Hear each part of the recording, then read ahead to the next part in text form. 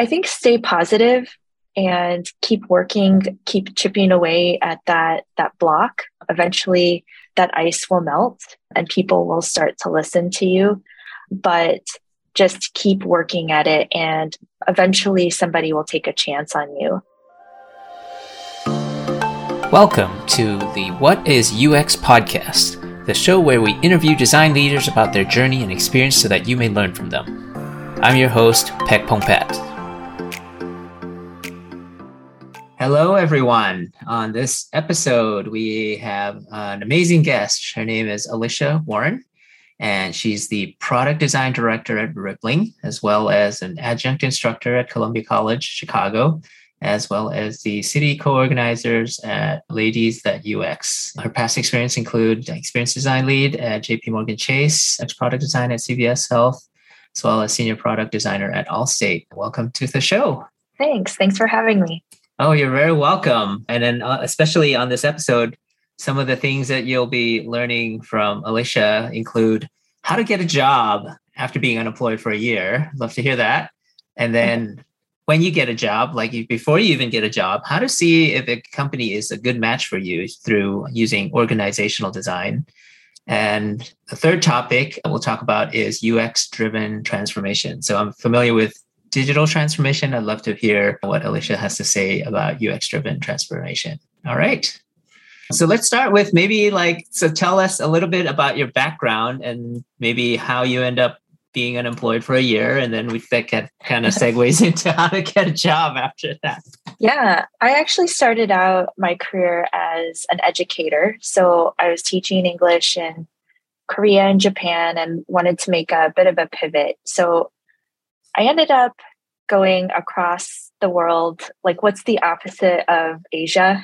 London. So I ended up getting my master's in publishing studies at City University London. And while I was there, I realized that I was sticking more towards these more design-oriented parts of the course. So for example, if we had to pitch a new book and put together all of the sales numbers, how that book would do, the marketing campaign, etc., for that book, I largely took on the design part of that role, drew the book, or I would do the marketing materials for the book, or I would design the website to help promote the book. So I really started to kind of find my passion for design, which was interesting considering I'm just coming out of my publishing master's. And I think it was 2010 or so when all of that had kind of wrapped up. And I'm applying to jobs left and right. Anything, literally anything, editorial assistant to product analyst to just anything. I mean, I didn't really understand the market or what I was looking for. I just knew I had a bachelor's in political science and I had a master's in publishing studies. And I was hoping I could get some kind of job. And I just kept getting rejection letter after rejection letter. I'm, living alone in London. My family didn't live there at the time, and I'm having to pay student loan payments. So it's not looking so good. But I kind of prodded my curriculum advisors and was looking for just anything I could get my hands on, whether that's internships that were unpaid or freelance work or just joining another course that would help me build my skill set. I did all of it. And my resume did start out very skinny and had basically just that education experience and the experience as an educator, but it started to build up. I started to learn XML. I started to work with different internships, kind of helping them with app development.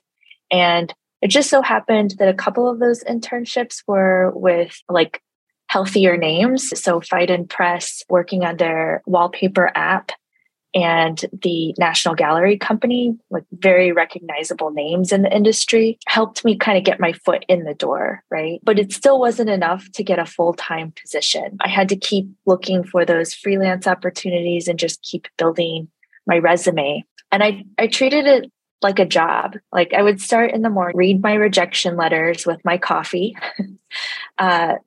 go for a run. I'd come back and send out a few more applications, And then, after I'd done a certain amount, in the evenings, I would do something a little bit more creative, like paint or draw or read a little bit to just help kind of fulfill that part of my brain.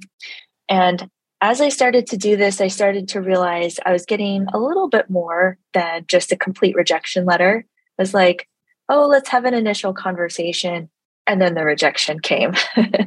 But it started to really fill out. I started to get those interviews, and eventually I did get my first job opportunity as a project manager. But today we kind of look at it more as a product manager. Oh, congrats. And so it sounded like when you said you treated this motion as a job where you had, kind of like this rote repetition of maybe reviewing the rejection letter and sending out more or, applications. Like you treated the job search and, the job process as a process that things kind of came, seemed to improve.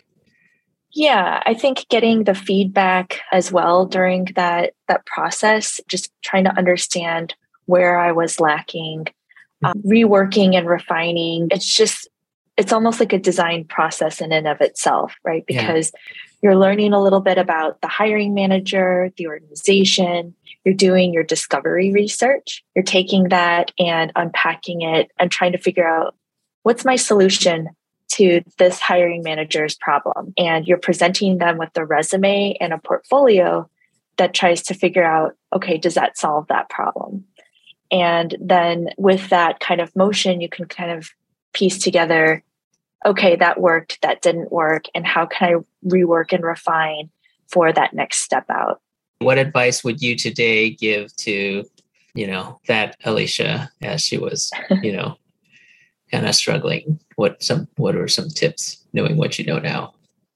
I think stay positive and keep working, keep chipping away at that block. Eventually that ice will melt and people will start to listen to you, but just keep working at it and eventually somebody will take a chance on you. And I have to say, I probably took it a little bit for granted at the time, but really leaning into the network that the college and the universities had afforded me, I wouldn't have gotten to work with the National Gallery had the City University of London not connected me with the people that worked there. And for those of you that are out there kind of in a similar boat and don't have those connections, maybe not working with the boot camp, just trying to figure it out on your own, utilizing those resources like ADP List or AIGA that kind of connect you with a mentor that can help open those doors for you so that block of ice kind of melts away as well.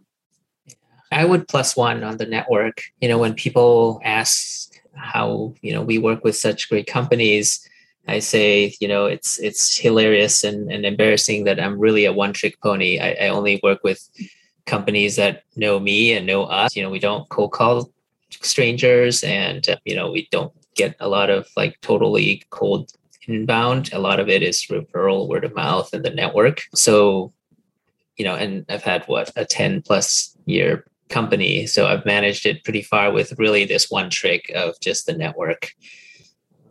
Yeah. So the network, and when I say network for people even starting in their career, right? Like it could be people who you went to grade school with, just checking in with them if you have good friends, or college. One of my friends, I think he's gotten pretty much every job and deal through his fraternity. Like they were really tight. And again, it's a network. So, or your boot camp friends or colleagues, if you went to a boot camp and see if somebody landed somewhere. Again, I think, that's an underutilized thing. So thanks +1 to that. Next topic is like, this was really interesting. Like how do you reverse engineer to see if a company is a good match for you? And, especially looking at the organizational design. Yeah, tell us more about that.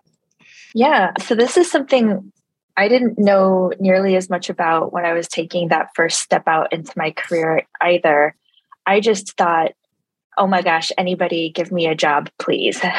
I need to pay rent. But something really interesting is to figure out what it is, like what is the team that you work best in? And how would you flourish in your career? Do you need that support, for example, from other designers and want to have that mentorship to grow? Or do you prefer to be kind of working independently and to figure that out on your own? And knowing those things, you can kind of apply that to what you look for that next step in your career. So I might look at an organization and be able to just utilize some clues about it from either doing a bit of search on Glassdoor or LinkedIn, asking around to some people to really understand how the organization is structured. And then from there, I can understand how the design team is structured. And then from there, I can understand how mature is their design organization. And then kind of like full circle back to what I was just saying, then you can understand, okay, is this really the right fit for me? So let's take an example. I might look at something like a CVS Health or a large organization, and I can see just by way of public information that it has a lot of different organizations attached to it, right? CVS has Aetna health insurance. It has CVS Health, this kind of pharmacy program. And then it has CVS, the actual pharmacy at brick and mortar stores. So just by knowing those three things alone, I can assume that their organization is a little bit distributed and their design teams are not one large design team. From there, it's maybe a little bit more research. You use something like Fishbowl or Glassdoor to kind of help you understand a little bit more about the teams and what they're supporting and then how that organization is structured. But if I'm looking at, I guess, again, our CVS Health example, I might be able to see, okay, this one is a little bit more internally facing, right? And so as I'm talking to the recruiter to understand a little bit more about the role, I might say, all right, is it this part of the organization or this part of the organization? And I can start to piece together, okay, what does this look like? Sometimes it's not so obvious, right? Especially if you're looking at a startup, they may not have any of that information available. But even with a startup, we can look at the age of the company. We can look at the people that are already working there, right? Some of that information is widely available through LinkedIn. I can see, all right, we have Alicia who works at Rippling, and she's had a design career of over 10 years, and she's hopped around to different organizations.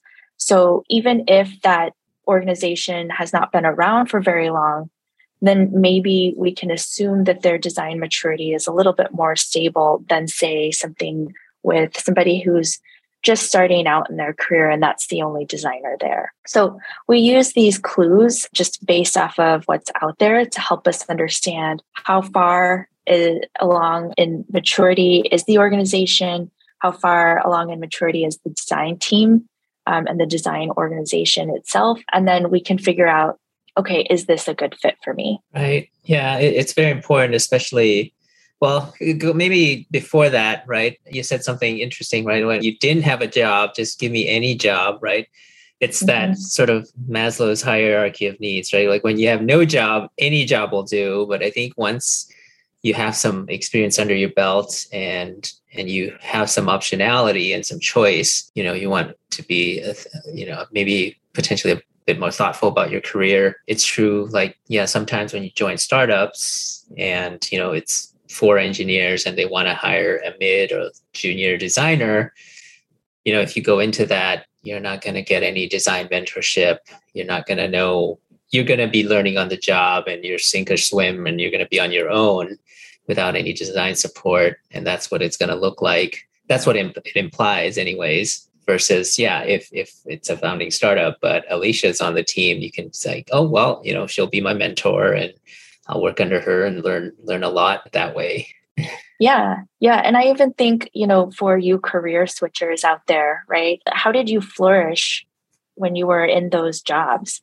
If you're coming from maybe an architectural background, for example, with much more project management kind of focus, maybe you appreciate the structure and the templating that a larger, more mature organization can provide. But if you were like me And when you were younger, you kind of played with everything and you just like to tinker around with a bunch of different things and sometimes played on your own, sometimes played with a bunch of other people. Maybe you like the independence of being able to figure it out on your own. And so maybe you're okay with being that, UX team of one. It's really just kind of almost like a soul searching. What do I really want? How do I work best? What makes me happy as a designer, as an individual? Yeah. Also understanding what the role looks like in company size. Like if you're at a smaller company, you might be wearing multiple design hats, whereas maybe at a bigger company, you'll probably be more specialized. Maybe, a UX researcher, UX writer, UX designer are hyper specialized roles at bigger companies, but maybe at a smaller company. Well, for example, speaking of our own agency, everybody is expected to kind of be able to do user interviews, do wireframes, and talk to customers. And again, that's also soul searching, right? What do you want to do? If you just want to do that one thing, it's like somebody came, it's like, I just want to only interview people. I don't want to do any wire. Like, okay, maybe this is not the organization for you, or hey, I want to just get the breadth of experience and figure out what I like. Maybe a smaller agency might be a good fit. Yeah. Whether you're customer facing or in-house or back of the house, some designers don't get to talk to customers, some designers, that's all they do. So, again, it's like a personality and fit. Yeah, and you can get some of those clues too from that job spec, even just with the job title itself, right? Product designer as a job title, you might find that you're doing more full stack design, right? You're doing everything from discovery to delivery. Could be a splash of marketing in there. It's really just what the product needs. Whereas perhaps for UX architect role, you might be a little bit more specialized. You might be doing research, but you may also not be doing research. It might be a little bit more specialized, as you were talking about. So just kind of like looking for those clues in the job spec to help you along in that path.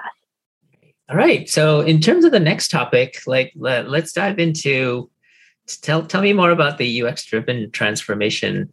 Yeah. So we kind of think of organizations, and if I'm really taking a step back, right?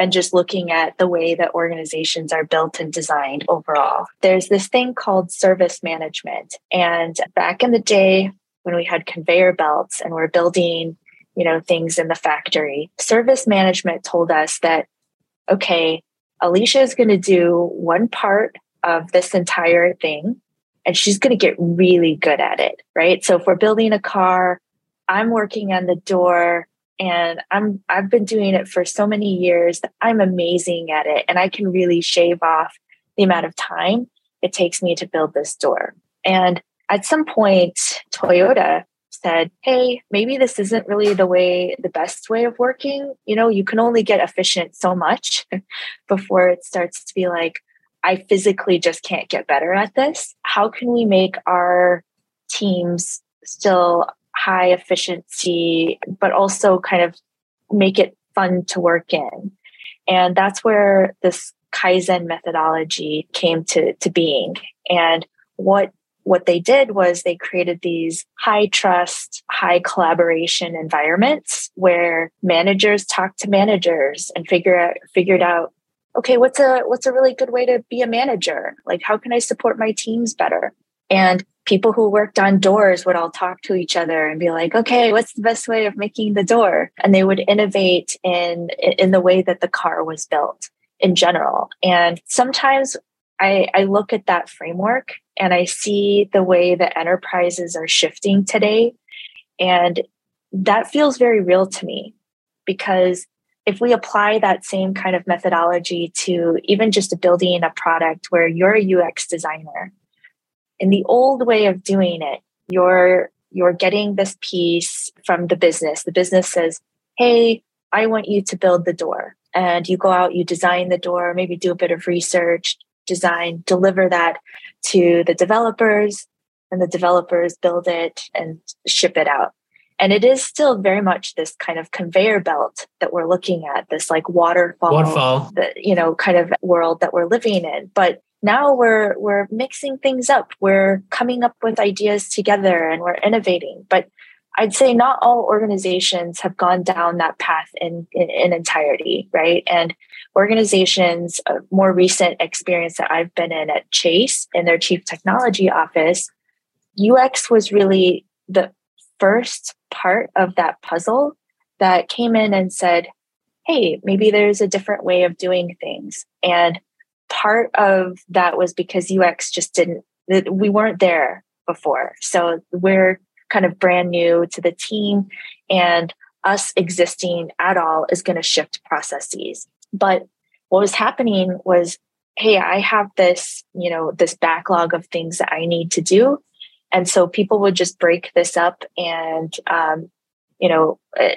hand it down to the different team members, very project management focused, and not sharing as many ideas with each other. And even just with our existence there in questioning, is this right? Is this the right thing to build? And are we building it right?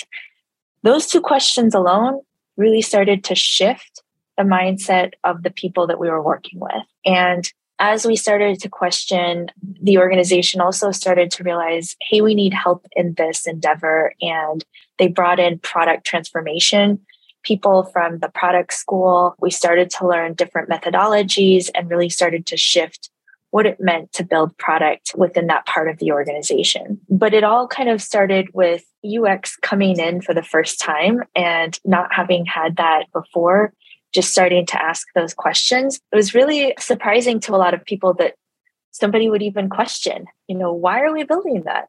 It's not an offensive question. I am assuming that there's a good reason for it. I just am trying to figure out, what's the story here?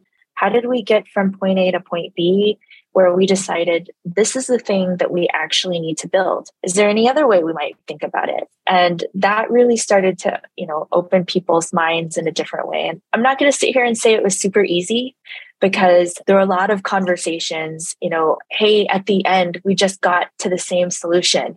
And we just spent 2 weeks in meetings talking about it. But really understanding, hey, I've noted down every single possible solution.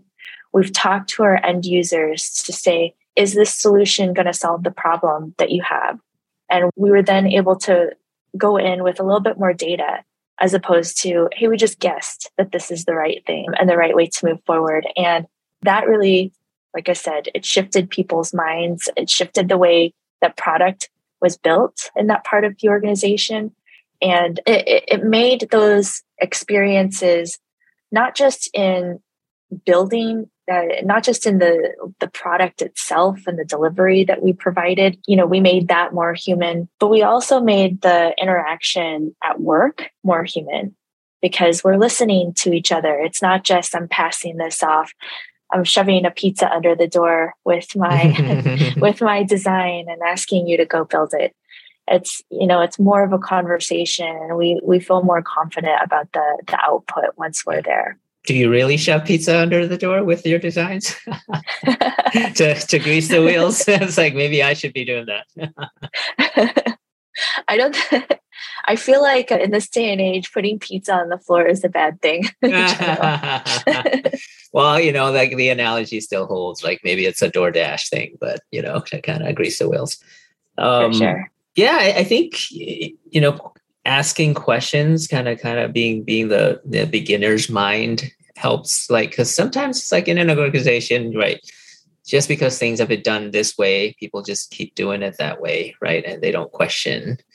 And there's, I think sometimes that's why companies feel frustrated and they hire outside consultants, because they don't have any assumptions, right? Mm-hmm. And everything is new, and they just potentially bring in a fresh perspective. Definitely.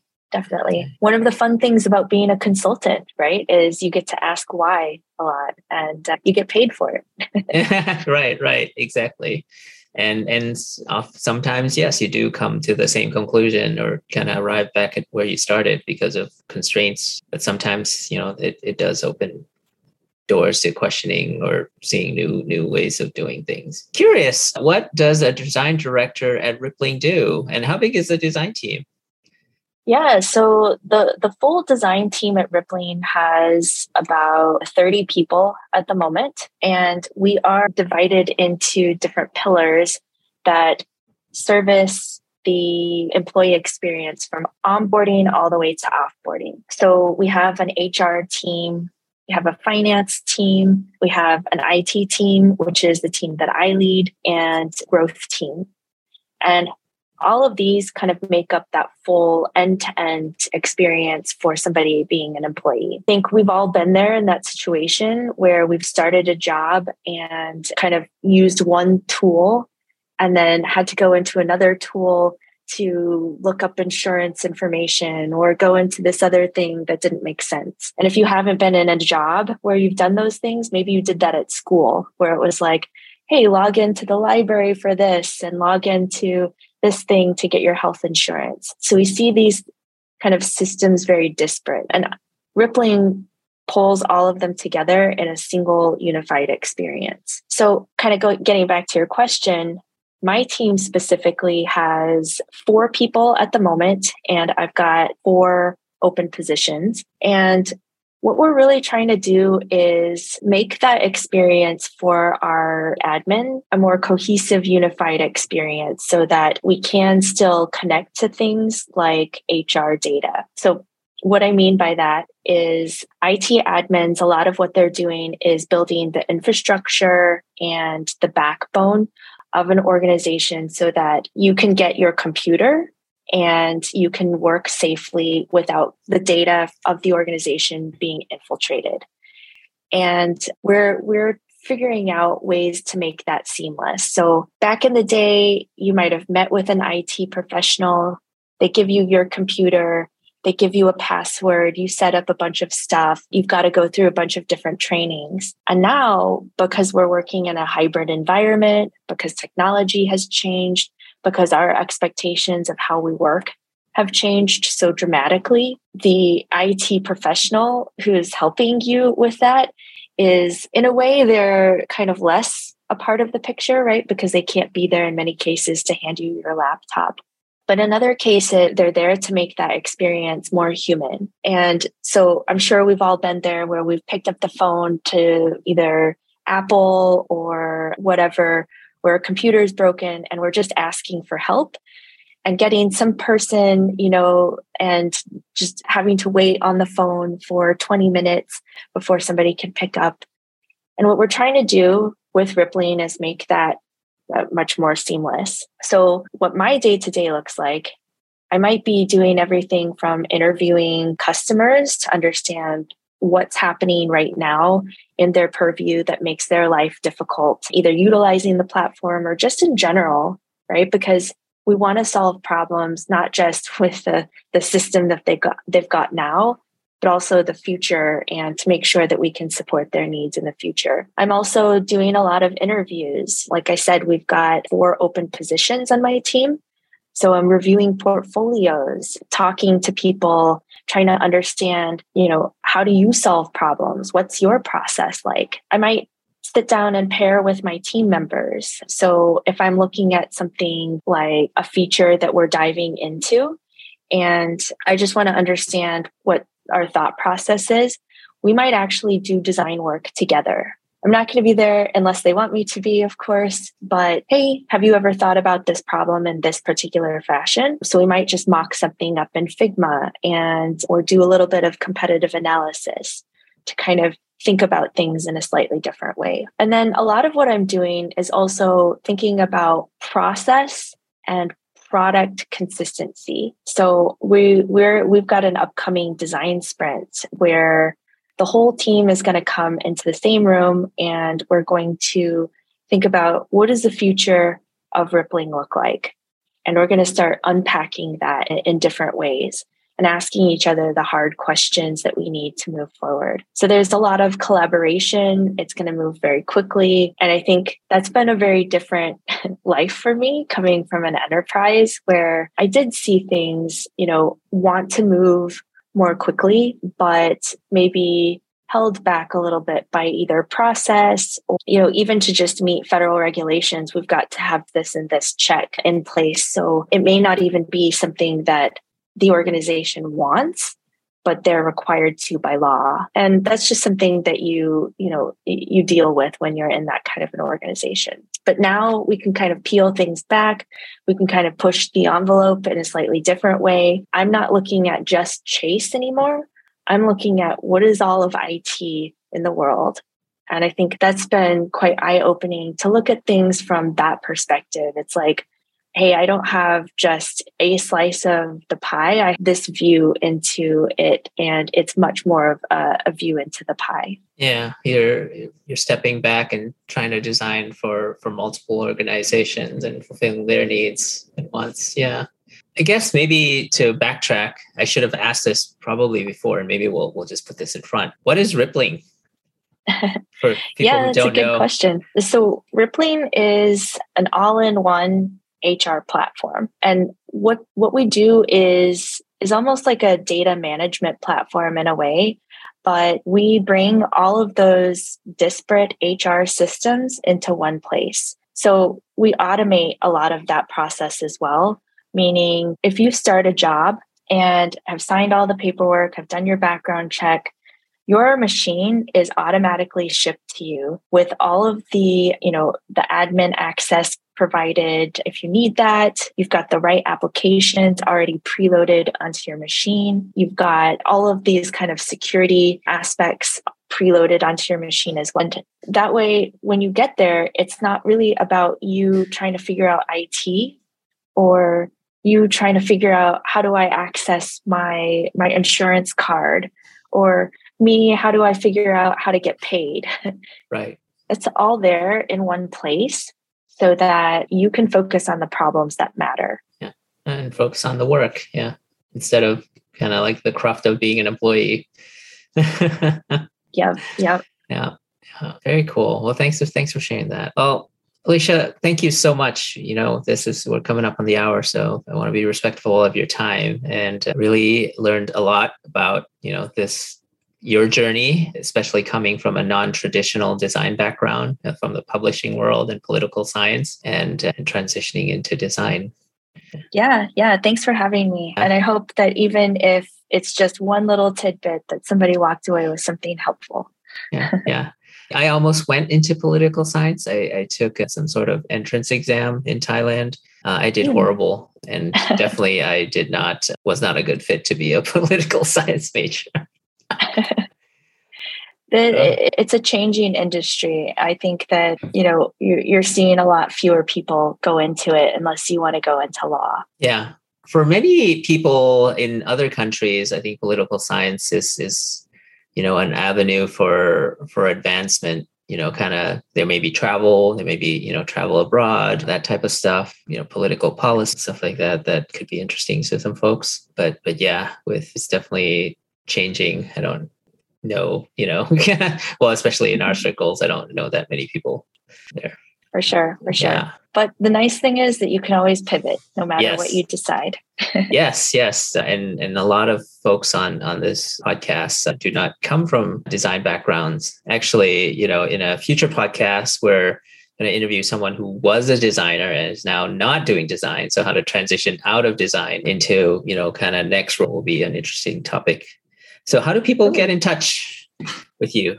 Yeah, feel free to reach out on LinkedIn. I'm also passively on Twitter. So MIKA_JO, Mika Jo. And otherwise, I'm always on ADP list as well. If you want to schedule some time with me there, I help people out talk to people on Friday mornings typically. But if you don't find anything in those calendar or you're not on ADP list, just feel free to shoot me a message through LinkedIn. I'm happy to have a conversation. Yeah. Thank you so much.